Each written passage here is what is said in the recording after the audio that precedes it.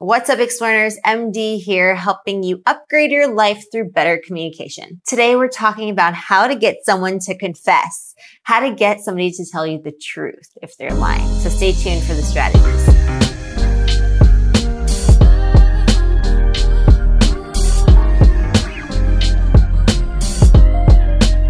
These tips are going to help you in a personal setting. Let's say you're trying to figure out whether your friend is lying to you or whether your child is bluffing, or in a business setting. So these will come in handy in any type of communication situation, be it personal or professional. Let's get right into it. The first thing you do is interrogate. So you ask the question that is probing and that is supposed to reveal something about the event that you're curious about, and to see if the person is going to tell you the truth.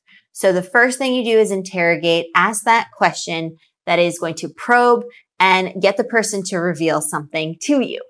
The second thing you do is to be silent. That's right, leave a gap.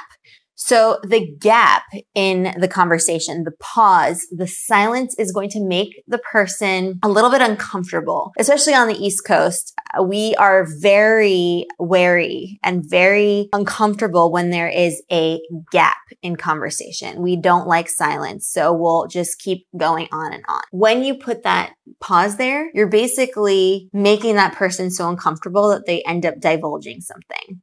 And so what you do is that you don't take the turn that you're supposed to take. You let them step in. And most of the time they will elaborate. They will add more to the answer that they just gave you when you ask them the question. But if you just run in to that statement and start talking and just chime in, then you won't get them to share more than they would have if you left a pause there. So right after you interrogate, you put a gap. Pause. The third thing you do is you come in closer. So you can physically do this with your body by leaning in. Let's say you're at a table and you want to get somebody to tell you something. You can just physically lean in. The other thing you can do is take a step closer to the person. So what this does is it starts to invade the person's personal space. And we're very, in the American context, Western context, we really like our personal space.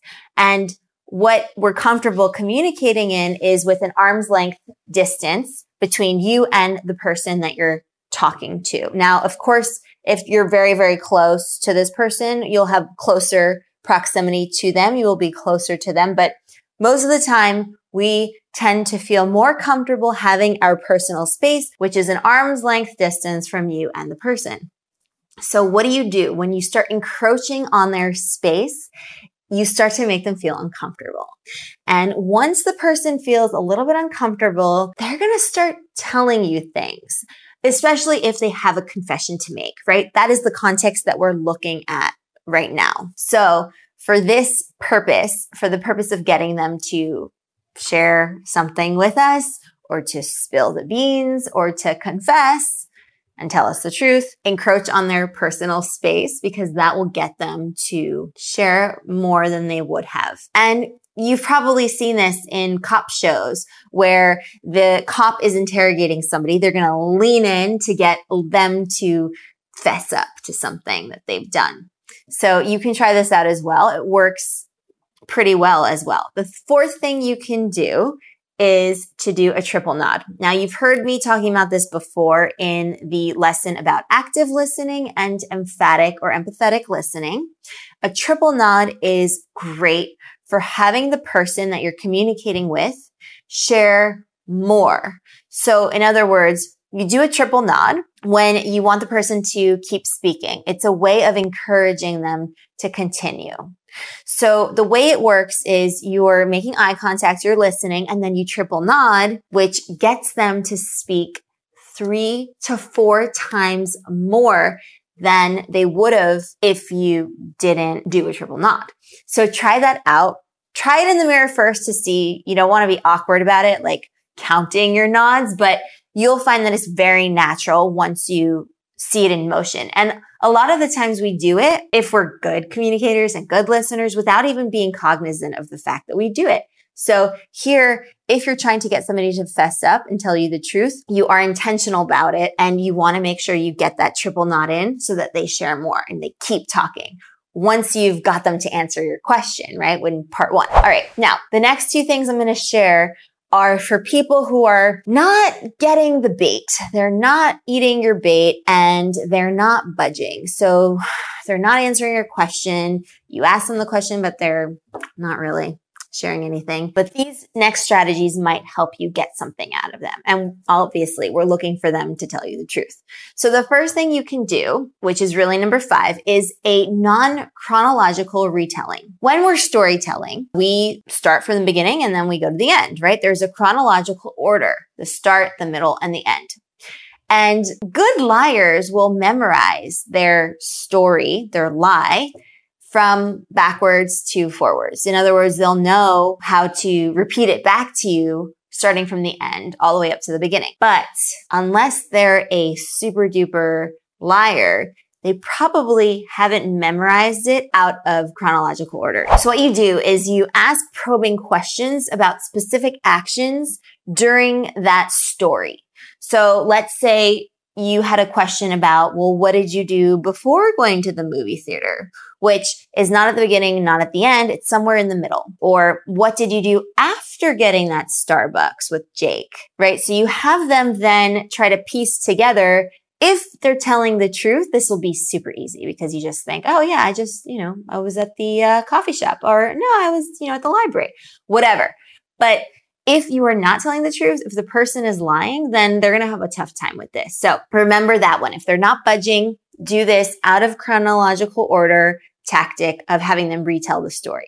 The other thing you can do, and this is a more laissez-faire approach, you're kind of playing the cool mom or dad or the cool boss or whatever. So what you do here is you preface it with, it's not a big deal, but.